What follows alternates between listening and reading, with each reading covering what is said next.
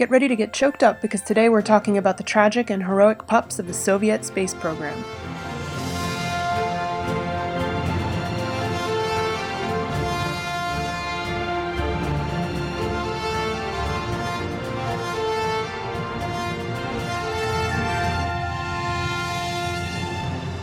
We've talked a lot in this podcast series about dogs' relationship to humans and how humans have molded dogs to suit their own needs, both physically in terms of selective breeding and also behaviorally in terms of training. The Soviet space dog program is, in a lot of ways, a really heartbreaking example of what dogs are willing to do for humans and what humans are willing to do for and to dogs. It's also part of a larger story in the 20th century about public perception and tolerance of animal cruelty. The space dog program was both a PR goldmine for the Soviets and a liability as well. This podcast takes us into the midst of the Cold War, when Soviet Russia and the US were competing for supremacy, not just of this world, but of outer space. The Germans had developed the powerful V rockets during the latter days of the Second World War, capable of carrying warheads long distances and wreaking destruction from above, and that technology passed, along with the surrendering German scientists, mainly to the US. Wernher von Braun is the most famous example of this.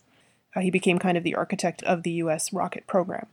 Despite this advantage to the US, the Soviets were not going down without a fight, and they started developing their own rocket technology shortly after the war.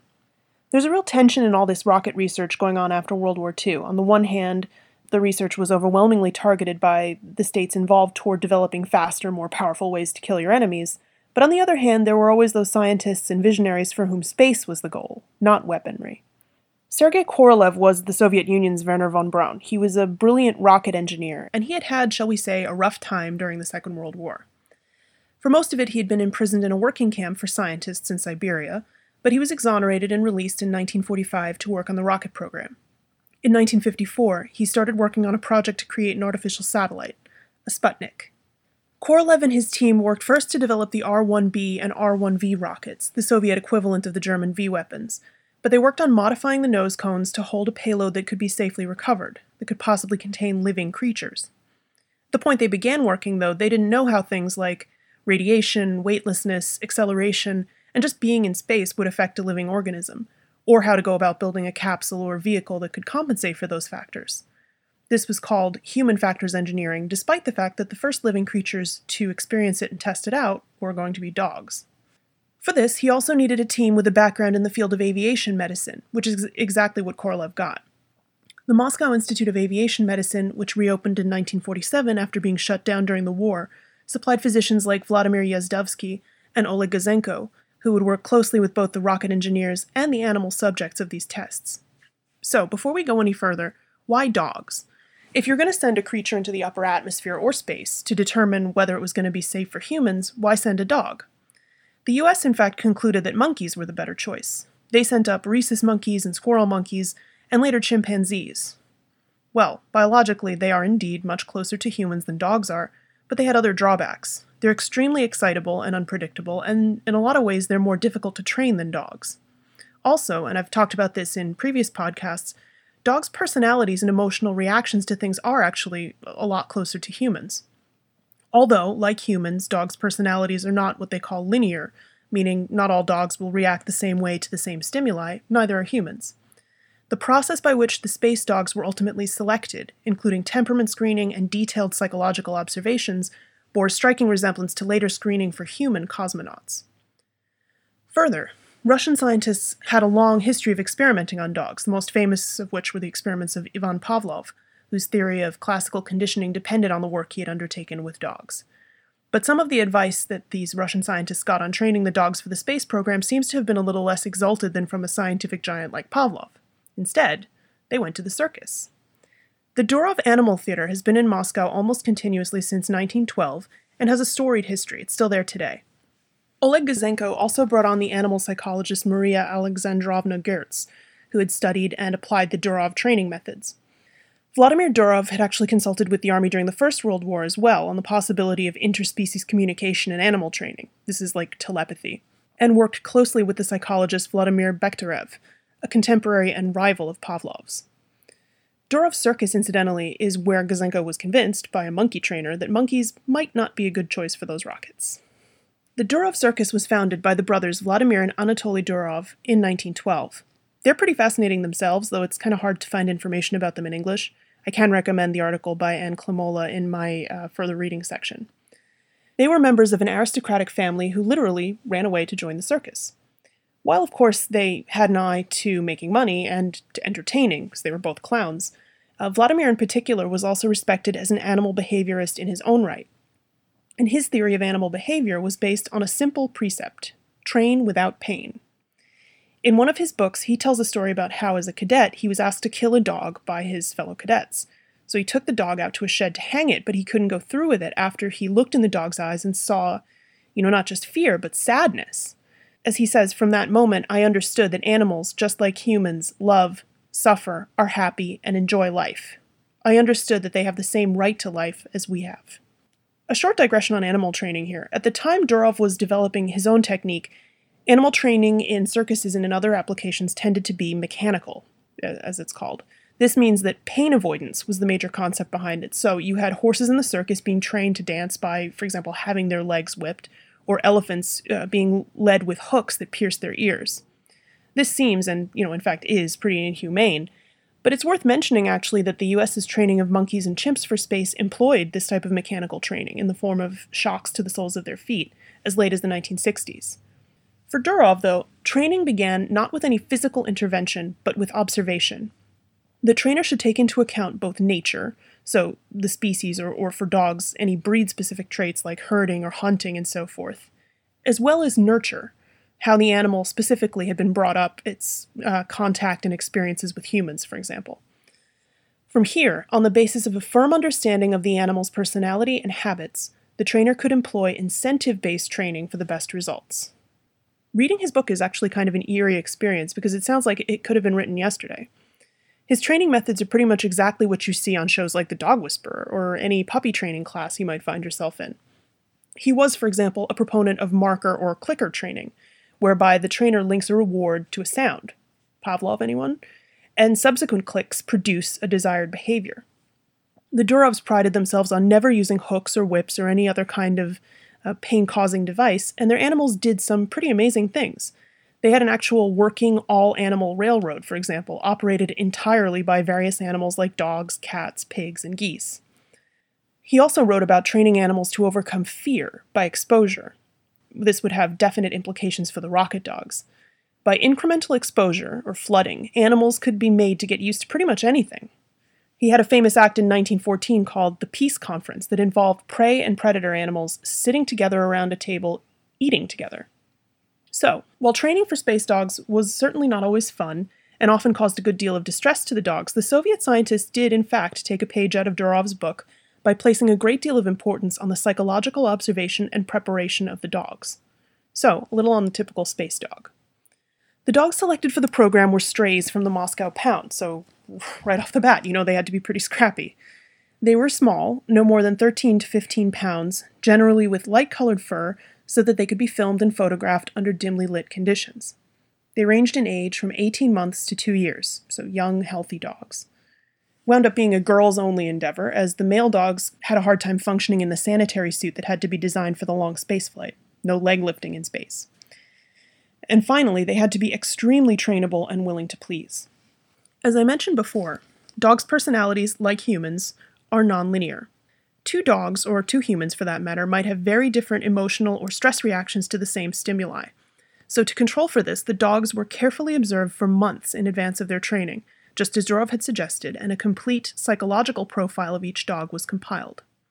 Further, 3 dogs were used in every rocket experiment done. The telemetry coming from the 2 dogs in the capsule could be compared, and there was also always a 3rd dog on the ground hooked to the same apparatus to control for any incidentals, and also to be sure that the equipment was, functioning properly. Further, the scientists sorted the dogs by temperament into 3 categories: restless dogs, lazy dogs, and calm dogs, who were neither restless nor lazy. The satellite dogs, including Laika, Belka, and Strelka, came from the calm dog category. So, what was life like for a rocket dog? On balance, when they weren't being shot into the upper atmosphere or in training, it was pretty nice. They lived in a kennel with other dogs, in individual wood-floored cages lined with straw or sawdust to snuggle down in. They were fed a sort of soup of animal fat and bone, with bread, meat, veggies, fish oil, or milk, And when they were in training, they could look forward to the really, really choice treats like sausage, bouillon cubes, or even sweets. Before outer space, though, a number of dogs rode the rockets in suborbital flights. In 1951, on July 22nd, two dogs named Tsigan and Dezik became the first to make a suborbital flight from the barren launch site of Kapustin Yar, Kazakhstan, in a 9.8 cubic foot capsule. Before they were put in, Vladimir Yazdovsky, the physician, told them, "Return with victory," something often said to Russian soldiers going off to battle. They went up 62 miles and experienced 4 minutes of weightlessness before their capsule was parachuted to safety. When the capsule was opened, they reportedly were super happy to be back on the ground and did, the happy dog dance that dogs do. Dezik actually flew again on July 29th, but this time she died when the parachute failed to deploy. After this, Tsigan at least got a happy ending. She was adopted by a member of the team. No more flying for her. And it was lucky, too, because of the 9 dogs that flew on suborbital flights in 1951, 4 of them died. If the flying was harrowing, the training was possibly even more so. Dogs were acclimated to being confined in capsules like the one they would fly in, which got progressively smaller and smaller, and in which they would be confined for longer and longer periods, up to several days in the capsule. They were placed in pressure chambers in which the composition of the air they were breathing was changed, more oxygen, less oxygen, more carbon dioxide, and so forth, to accustom them to the conditions inside the capsule over the course of a flight. There was the vibration table, to which they would be strapped while various loud or strange noises went off around them. They were also subjected to being whirled around in a centrifuge to simulate G-forces well in excess of anything they would experience in flight, 10 Gs in training, as opposed to maybe 5 Gs in a real flight. The opposite of this, no gravity, was simulated by parabolic airplane flights, that's free falls. They also had to be accustomed to their sanitary gear, which fit around their butts to catch urine and feces. The dogs, in fact, really preferred to hold it, but this actually seems like it may have been the hardest thing to accustom them to, and again, this is why pretty much all of the space dogs were female. Amy Nelson has very perceptively pointed out that the way Soviet literature talks about dogs after the Second World War is very telling. The phenomenon of keeping pets didn't necessarily seem very socialist. The whole idea of a pet is it's a creature that's there and it doesn't really have to do anything for its keep. It's a bourgeois idea. But in Soviet literature, dogs are servants of humanity. They were workers on farms, herding livestock, things like that. They were soldiers, they were military dogs, guard dogs, bomb sniffers. Just like the Soviet people, they served the state. And the experimental space dogs were really just that. They were not only workers, but living sacrifices to the scientific ascendancy of the USSR. In fact, pet ownership was actually on the increase during the 50s and 60s in the USSR, perhaps due in part to the space dog program. Nelson points out, again, that all the training and the dog care literature that came out in the USSR after the 50s always refers to the space dogs. Nelson has also suggested that in a lot of ways, the dogs stood in for humans in the space race.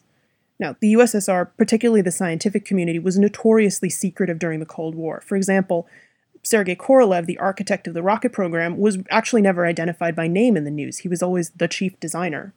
But the dogs allowed people to put names to, adorable, fluffy faces.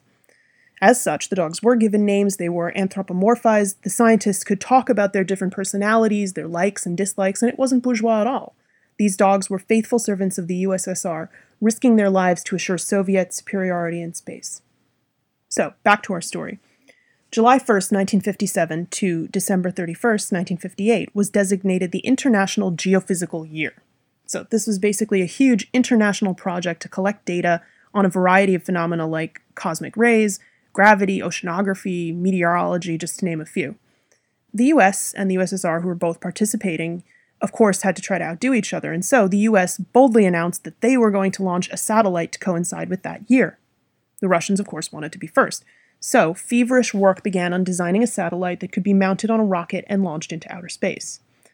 On October 4th, 1957, Sputnik 1 was the result of this feverish work, and it launched from Baikonur, again in Kazakhstan.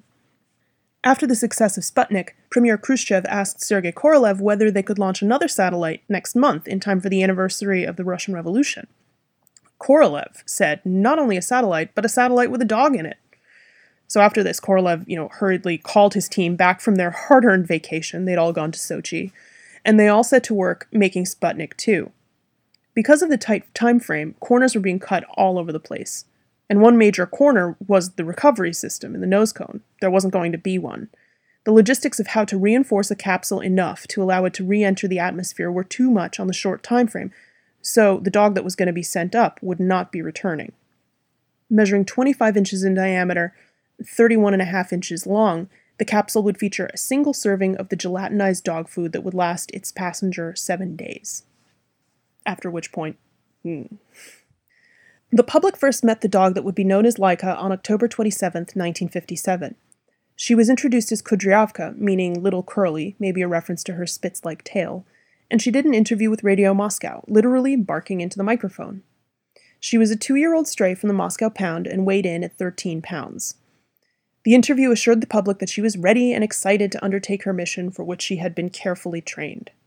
Just as a side note, because there was some confusion about what she was called in the days following the launch, the word Laika itself actually refers to a husky-spitz mixed breed, common in Russia to this day. It also means barker, because Lai is Russian for bark. While now she's known to history as Laika, she had a number of other names. Kudryavka, as she was introduced on Radio Moscow, Zhushka, or Little Bug, Limonchik, Little Lemon.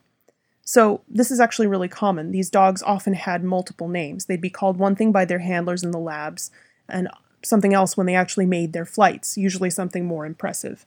Oleg Gazenko's own dog, Julka, who he adopted from the lab and who lived out her life with him, for example. Julka means mutt, but when she was a rocket dog, she flew under the name Jemshutsnaya, or Pearly. I don't know if Pearly is more impressive than mutt, but whatever. The screening for this satellite dog project was even more intense than for the previous suborbital flights. Candidates were trained first to spend 2 to 3 days in almost total darkness in progressively smaller and smaller capsules. Next, they spent up to 20 days in confinement suits, unable to move more than a few inches in any direction while being subjected to changes in pressure, gas composition, and temperature.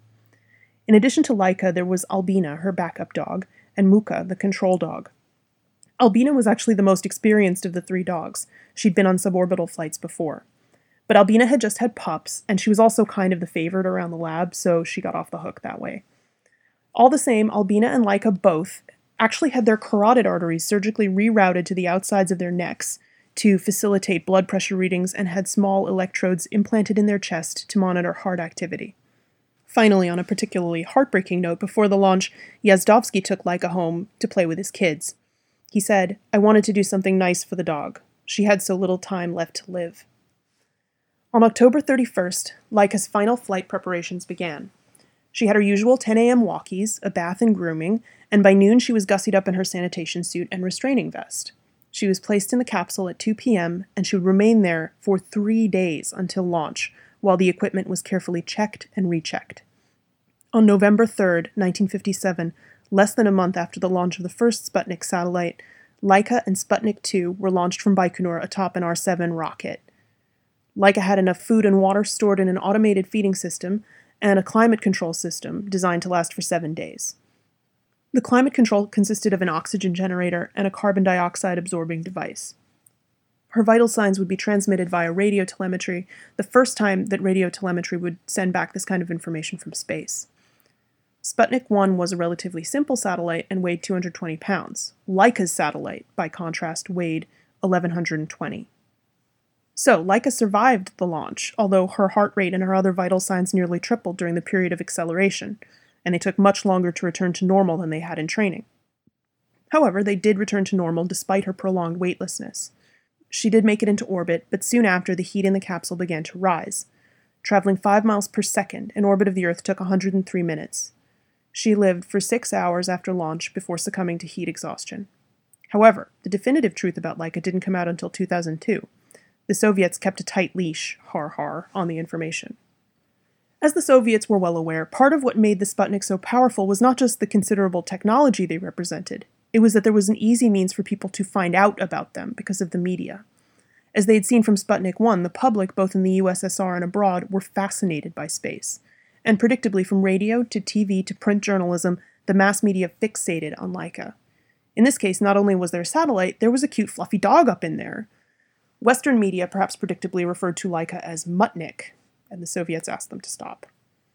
The day after the launch, the New York Times was reporting that it was perhaps possible that the dog might be safely recovered. In London, the National Canine Defense League actually picketed the Soviet embassy, and in New York, pet owners and their dogs picketed the UN. Despite public outrage in the West over the danger to this dog, the scientific implications were impressive, and the Soviets intended to milk them as long as they could. For as long as 8 days after launch, the Soviets were still claiming they were receiving data, even though, remember, Laika died about 6 hours into the flight. When her death was finally announced, they claimed it had been caused by the expected oxygen depletion and that it had been painless. Sputnik 2, with the body of Laika inside it, orbited for another 5 months, finally crashing to Earth in April of the next year in a ball of flames. There were commemorations of Laika almost immediately. A memorial went up in Paris in front of the Society for the Protection of Dogs in 1958.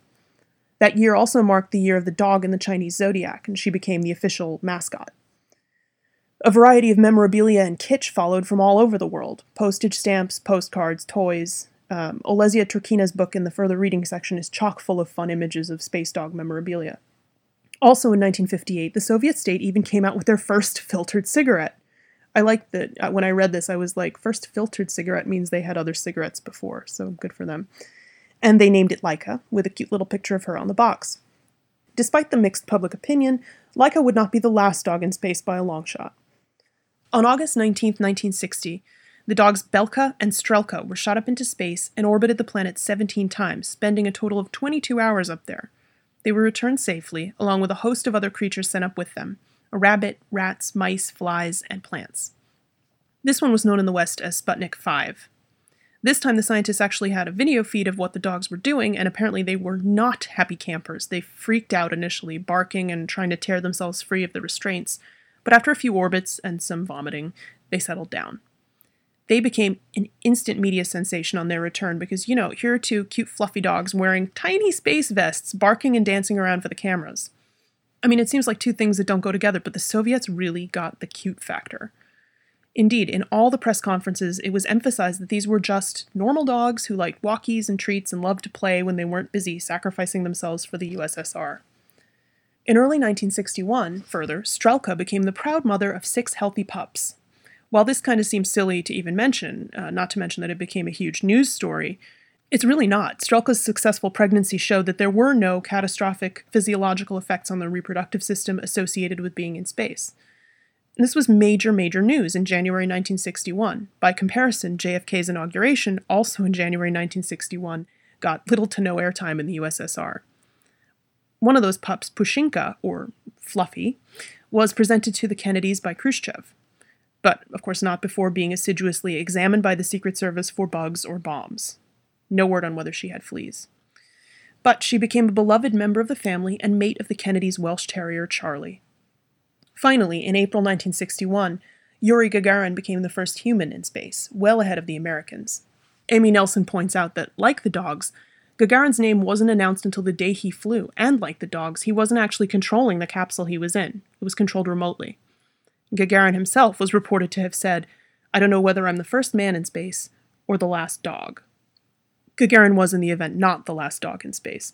In February 1966, the space dogs Veterok and Ugolek spent 22 days aboard the Cosmos 110, providing crucial information about the effects of radiation, orbiting through the Van Allen radiation belts. They were given radiation meds before they left. These two were also returned safely, but unlike their predecessors, they didn't do the happy dog dance thing on return to Earth. They were too exhausted. They'd lost about 30% of their body weight. And this information would prove very useful to future cosmonauts on lengthier missions.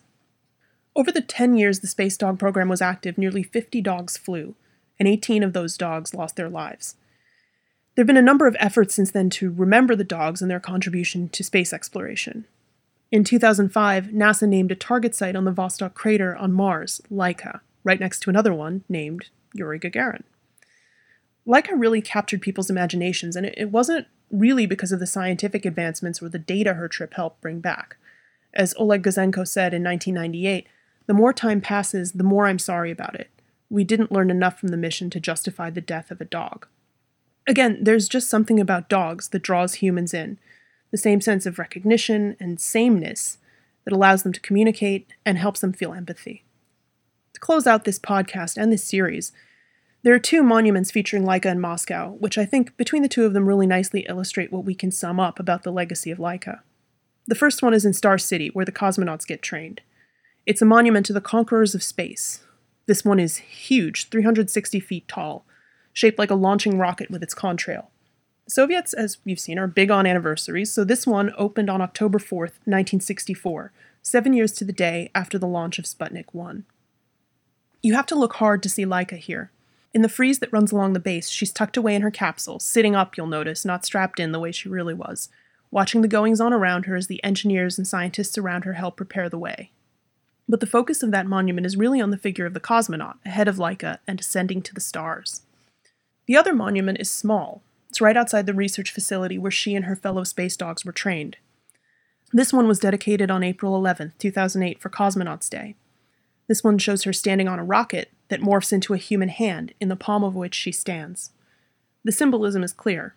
The rocket took her up, but the humans put her there. That trust and that relationship made her historic journey possible. I'll let Vladimir Durov, the dog trainer, have the last word. I want man to stop seeing animals as some kind of walking machines that he may exploit as he wishes, and regarding which he has no moral obligation. Let him feel the personality of the animals, conscious, thinking, rejoicing, suffering. Understanding and respecting the mind of the animal, he will better understand and respect the mind of a human, and from this understanding, a better life will be possible. This has been Footnoting History. If you like the podcast, be sure to visit our website, footnotinghistory.com, where you can find links to further reading suggestions related to this week's episode, as well as a calendar of upcoming podcasts. You can also like us on Facebook and follow us on Twitter @HistoryFootnote. Until next time, remember, the best stories are always in the footnotes.